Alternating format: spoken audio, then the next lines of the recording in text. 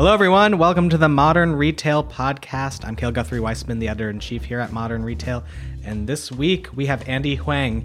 He is the founder and CEO of Aviron, which makes a gamified rowing machine. I want to get into the overall fitness space. It has been a really interesting few years for fitness. And I think actually Aviron represents is sort of a synecdoche of the business because, and we'll get into all this, but I know that you guys started B2B and then the pandemic happened and then you were like, well, we got to go D2C. And that seemed to be a good business model. And I want to talk about just what you learned from that, how it's going now, and what your plans for the future are. But Andy, how are you doing? Thank you for joining me.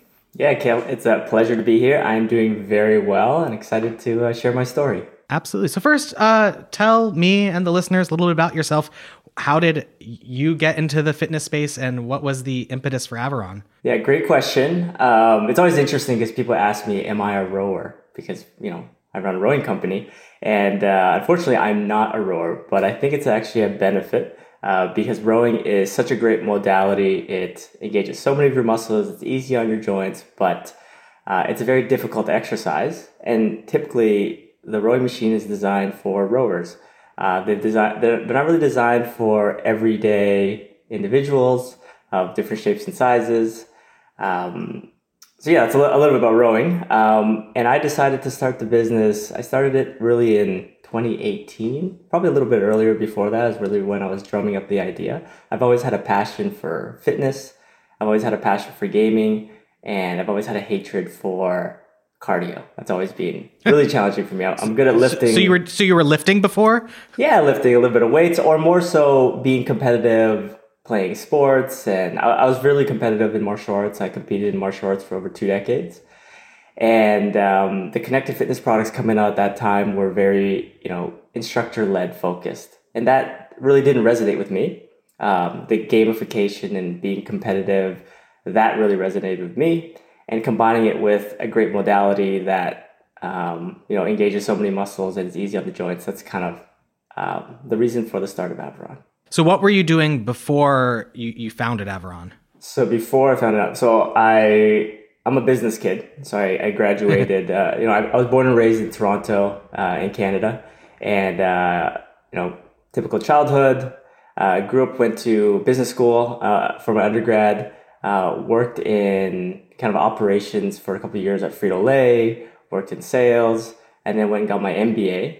And then kind of was tired of doing what I was doing. I really wanted to branch off and do something on my own, and it was the perfect opportunity. You said that you weren't a rower before.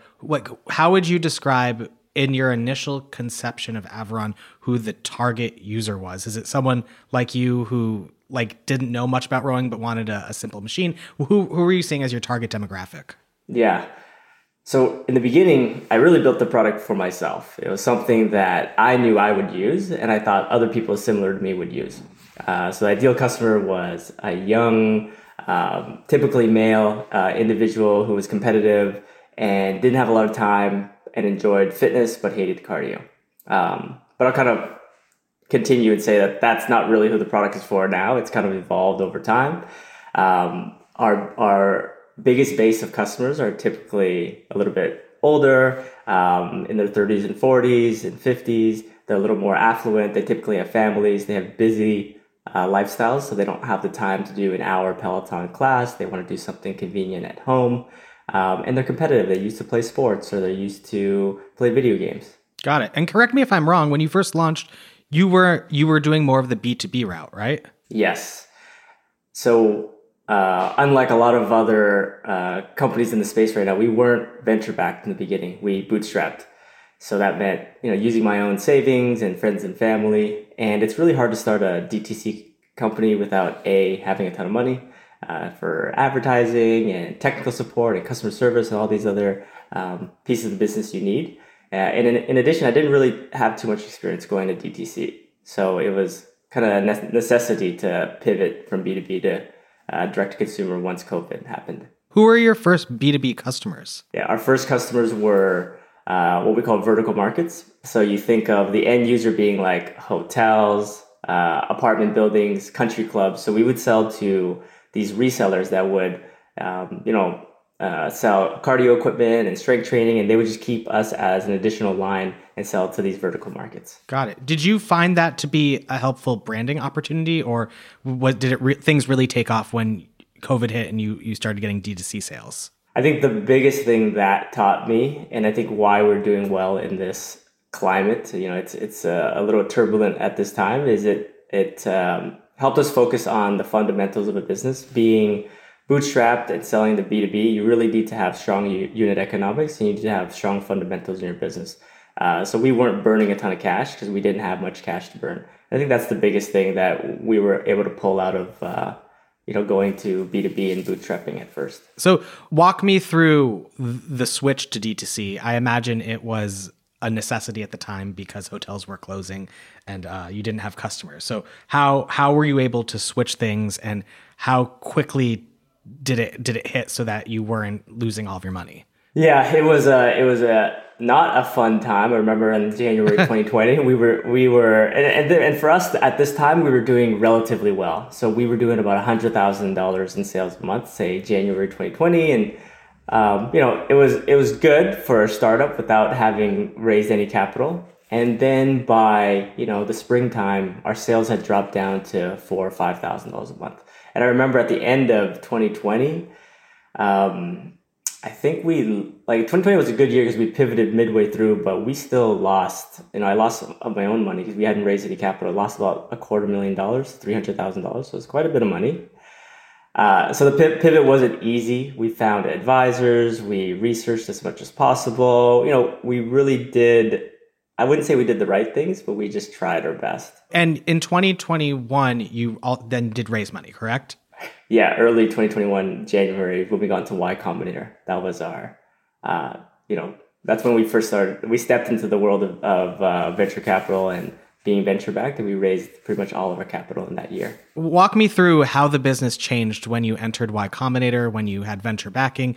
What were some of the big fundamentals that you had to shift, and how did it change the overall, just the entire company, would you say? I love that you asked that question. It's an interesting answer. So we pivoted to direct to consumer in July of 2020, and sales were slow, but they started to pick up. We learned how to do direct to consumer marketing. We learned how to do email flows on our website, and we started improving slowly. And so by the time November hit, we had grown the direct to consumer business quite a bit, and that's how we got into Y Combinator. But the interesting thing is that I've always tried to raise capital from VCs. Flew over to Silicon Valley, tried to book as many meetings as possible, was cold calling, was sending a ton of emails, and frankly, didn't really get anywhere with anyone. Maybe if I was lucky, I had a few investors that gave me a second meeting, but it was typically a no. And I understand, it's hard. We weren't the first connected rower to try to raise capital. We were probably the first to kind of come out, but we kind of took our time to raise that capital, or it took us a long time. And so we would approach all these VCs and they would say, no, you're a hardware company, you're a consumer, and you're late to the game. But as soon as we got into Y Combinator, a lot of those same investors who said no to us and didn't give us more than 5 or 10 minutes of their time were asking us, hey, can we really participate in this round? So I find that somewhat interesting. So did it change, being in Y Combinator changed your perception from being a hardware company to being a tech company, essentially? No, being a Y Combinator validates you that you are a real company and that someone should look at you. I think that's the most important piece. And Y Combinator really teaches you that they do a great job. I think, I wouldn't say this is like the only thing they do, but this is one of the best things they do, but they show you how to create an amazing story. Because story is super important, especially as an early stage company when you're raising capital. You don't really have much of a business. You just have a couple of people and a couple of sales. So building an amazing story that makes it sound like you'll be a $1 billion company in 5 years, they do an excellent job of that. Got it. I wanted to go into story, and you're talking about story from the investor perspective. And so it sounds like they were able to train you or help you to tell that story so that you were doing that. But also, I imagine the story that you tell customers going from B2B to D2C is very different. So how have you changed what Aviron is so that more people, so that they understand and you were able to grow your sales? Yeah, that's a great question as well. Because when we first launched, we tried to go hard into gaming. We are a gaming rower that is fun and exciting, and it's addictive because gaming psychology works. And the truth is, I think it does work, but people don't love gaming. Even though 66% of Americans play games, that's what the stat says. Um, Being a gaming only rower doesn't resonate with people. It does for the B2B space because you're putting this rower in like a YMCA or, a hotel gym where there's a lot of different types of people coming in. But when you sell to consumers, you really need to resonate with the consumers. So we've pivoted, and there's reasons why we've pivoted as well. But now we're more of a fitness entertainment company. So we don't just have games, we have streaming services, we have scenic destinations, we have coach programs. But what we do is bring it all together using gaming. So we use gaming psychology and design to kind of make all those different types of experiences and content gamified. So I'll give you a really quick example. For every minute that you row watching Netflix or in any of our different experiences, you earn one experience coin. And you can use those experience coins to unlock workouts, to unlock backgrounds and characters and upgrades in different workouts, different games. And that's how we kind of, one piece of how we kind of gamify it. So do you find your customers are looking for the gamification part of things first or for the rowing part of things first? And I guess the bigger question is, how have you approached customer acquisition? Because it's a pretty, it's an expensive product compared to say like a piece of weight. The cheapest one is $1,800, right? Yes. Yeah, it is not an inexpensive product. So the way we kind of focus our attention now is variety. So we found that variety is really important for our customers. If you look at the data from our usage, there isn't any category of content that takes up more than 25% of usage. So for example, we have, streaming.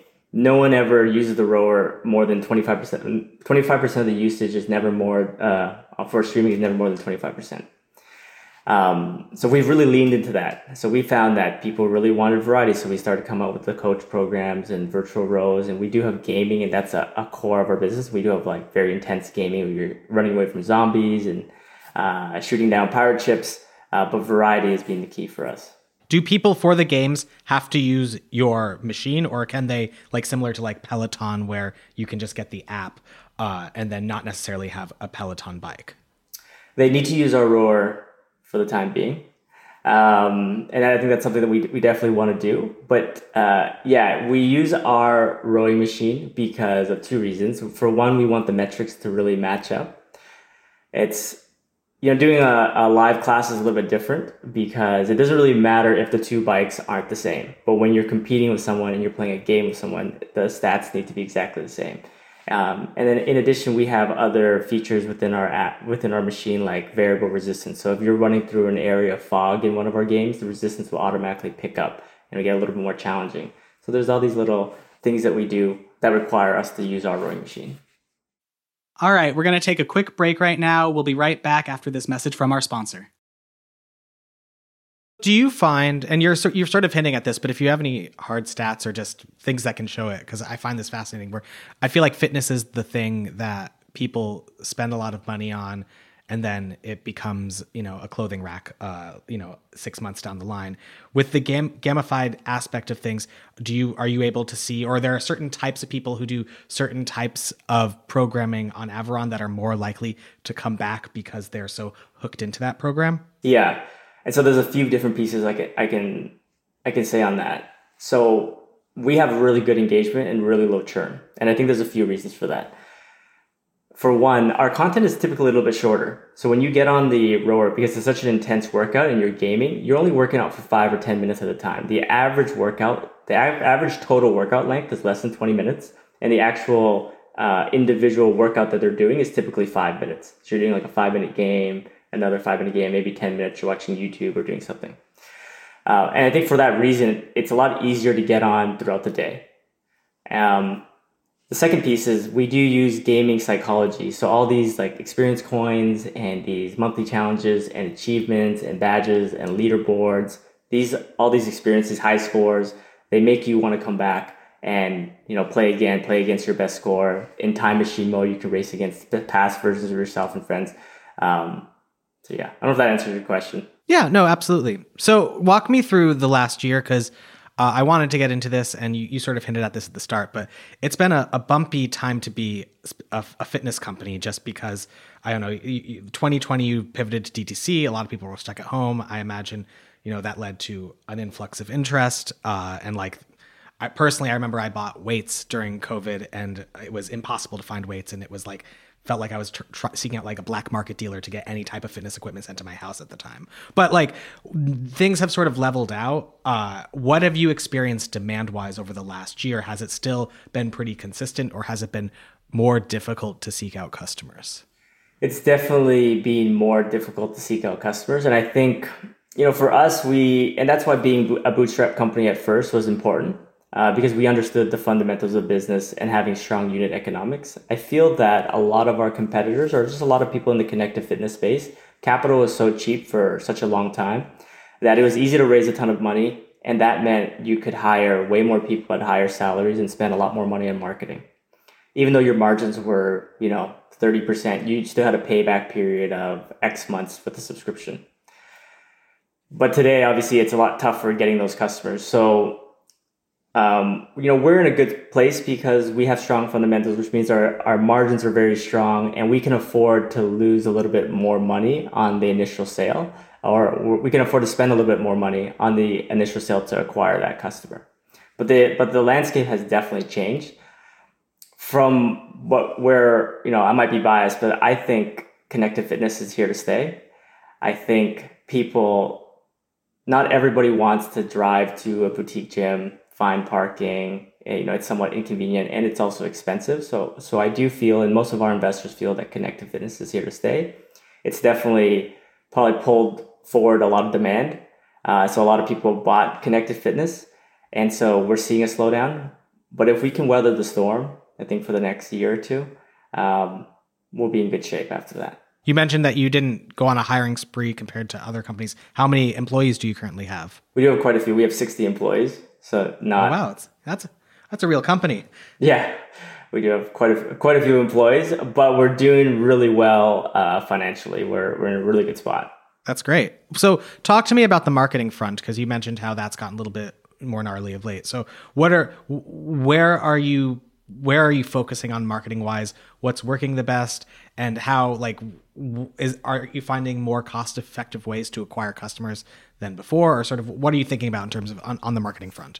Yeah, that is, I ask that question to every founder that I speak with because we're trying to find the secret sauce as well. So there's no easy answers to that. One thing that we do that I think all companies do really well is we have a growth team, and the growth team is responsible for doing A/B testing on everything from our website to see if we can improve conversions to finding new channels. So, this year we're continuing to test. We're testing podcasts. We're testing connected TV, in addition to doing all the regular stuff that we're doing. Unfortunately, and, I've kind of spilled the beans, what's worked so far is being the traditional channels of Facebook, Instagram, and Google and YouTube. That's really worked the best, even though we're attempting to find these additional channels. And when I say it's working, but is it as affordable to acquire a customer 12 months ago? It's way more expensive to acquire customers. So yeah, we're just kind of working through the problem. We're trying to be as efficient as possible and discover new channels. But yeah, there really isn't a secret sauce or ingredient. It's a lot of A/B testing and trying to improve incrementally every day. You said you were doing connected TV. Have you been doing that for a while? Has any of that worked? I feel like I hear really mixed things about connected TV, and I would love to hear it from the perspective of a more higher price tag item. Yeah. So we did do a small test last year, and a pretty small test because we're quite small, and it didn't work out last year. So we're doing a much bigger test this year now that we have more budget. The first thing that I will say with a high ticket item where it's really challenging for companies like us is because attribution is very difficult for a high ticket item. No one just sees your product and makes a purchase within a day. They are mixed, so we have customers that have waited over 12, 18 months to purchase from us. So they are looking at the funnel, they're looking at PR, our ads, they're reading reviews, they're doing their own research on our website. There's just so many different channels to reach that customer. So even if connected TV were to work, it's hard to definitively say that, it works. I wanted to talk about sort of product expansion, which, correct me if I'm wrong, but it seems like you've stayed pretty tried and true with the rower. You've like three different types of rower. Is that correct? Two different types of rowers. Okay, sorry about that. Two different types of rowers. So what is that? Do you ever see yourself expanding beyond the rower and going into more broad fitness, or is Aviron solely a rowing company? Yeah. And the best way I'll answer that question is we actually hired our developers and started building the product before we even picked what machine we were going to use. And we landed on rowing because of it is a great modality and it's one of the fastest growing modalities. But we consider ourselves a fitness entertainment company. So if you look at our content, like our games as an example, they're not rowing games. They're running away from zombies, shooting pirate ships, blasting bugs, that type of stuff. So, we're starting with rowing as the first modality because I think it is an amazing modality, but the long-term vision and the plan is to go beyond rowing. And that, ties back to the story at the very beginning. Like you need to paint a story that you're going to be a multi-billion-dollar company to your investors. And rowing is an amazing modality and a great sport, but it's probably not big enough to be that multi-billion-dollar company. And so you need to expand. So when you have such a focus on sort of that gamified and sort of, I don't know if silly is the right word, but like not necessarily in reality part of things, who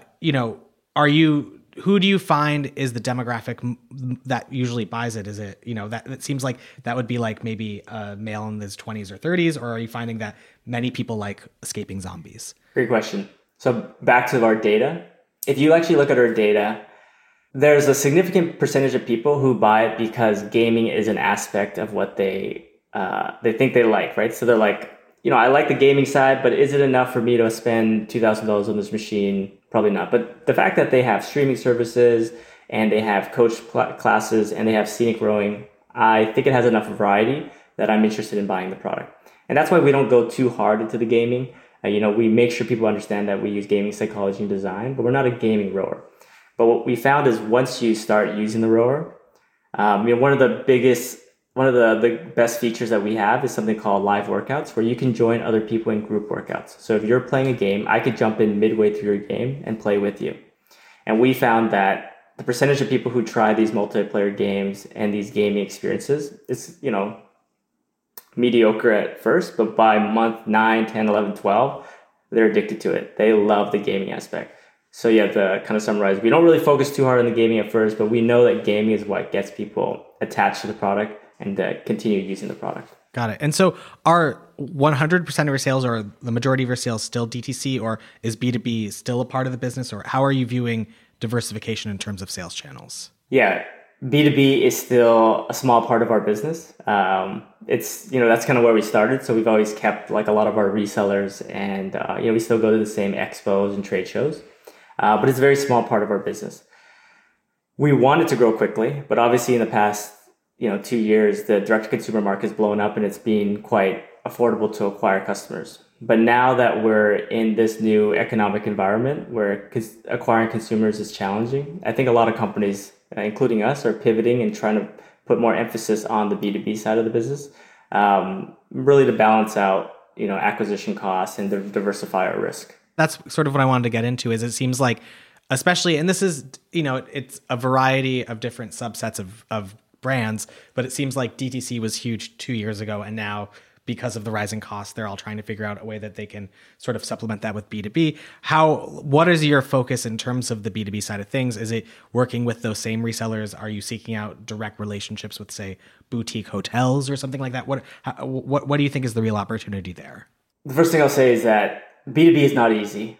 The sales cycle is extremely long. And to give you a perspective, we could sell, 2 rowers to an apartment complex, or we could sell 100 rowers to each individual unit within that apartment.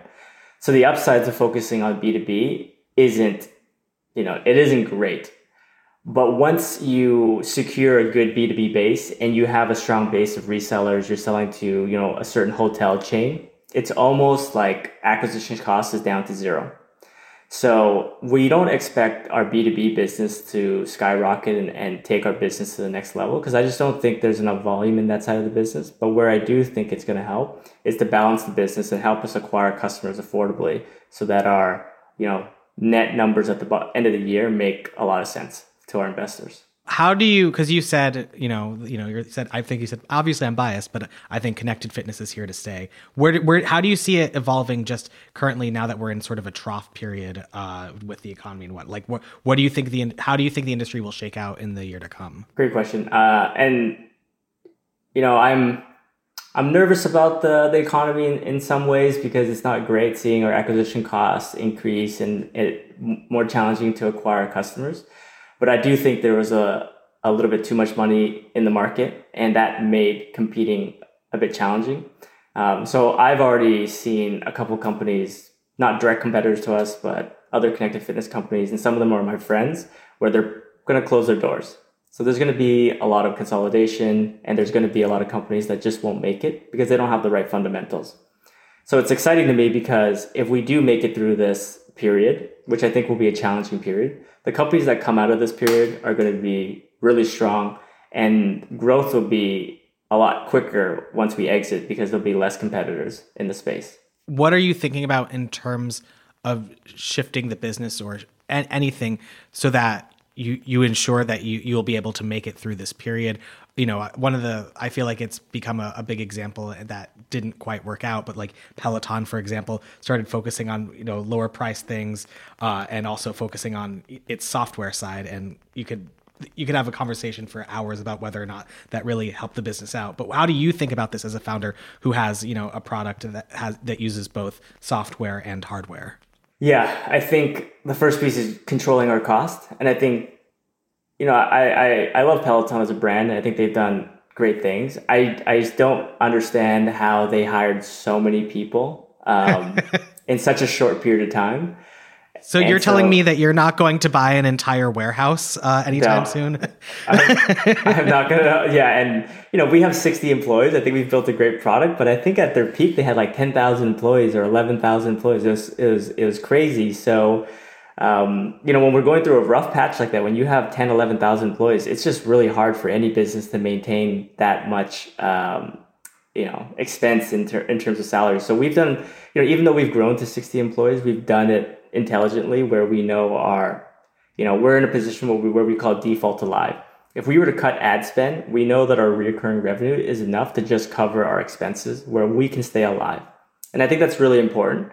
And that gives us comfort at night to go to sleep, which is I wouldn't need to lay off any of my employees, and we haven't done any layoffs, because we have a strong grasp on our cost and our revenue right now. So that's like, a part of, how we are able to maintain, an economic business. Makes sense. Well, we're almost running out of time, but I thought I'd end on a brighter note, or not just the doom and gloom. But what are you thinking about in terms of what are your big goals for expanding the Aviron business for the year to come? Is that gonna, you mentioned how there might be modalities down the line. You mentioned how maybe there might be a way that it's software only. So what are you thinking about in terms of what you really want to accomplish this year? I think there are three types of businesses out there. I like to bucket businesses into like three businesses. You're a business that's either driven by marketing, either operations, or product. So like examples would be Xerox was a company that shifted and became a marketing company, and Amazon is a company that focuses on operations. We're a company that focuses on product. So at this time, we're noticing that our competitors are doing layoffs, and part of those layoffs is engineering, because engineering is that huge cost center. For us, we are doubling down on engineering. So we just hired, I think, 3 engineers last week. So we are doubling down on engineering so that we can build the best product possible. And that's going to allow us to catch up and even surpass a lot of our competitors and really put us in front of everybody. And that's kind of our focus really this year is improve the product in terms of more amazing content, more amazing features. And I won't say it yet, but maybe more modalities down the road. Very exciting. Well, Andy, this has been a great conversation. Thank you so much for joining. Thanks, Gail. I appreciate it. And thank you for listening to this episode of the Modern Retail Podcast, a show by Digiday. If you haven't already, please do subscribe and head to Apple Podcasts to leave us a review and a rating. See you next week.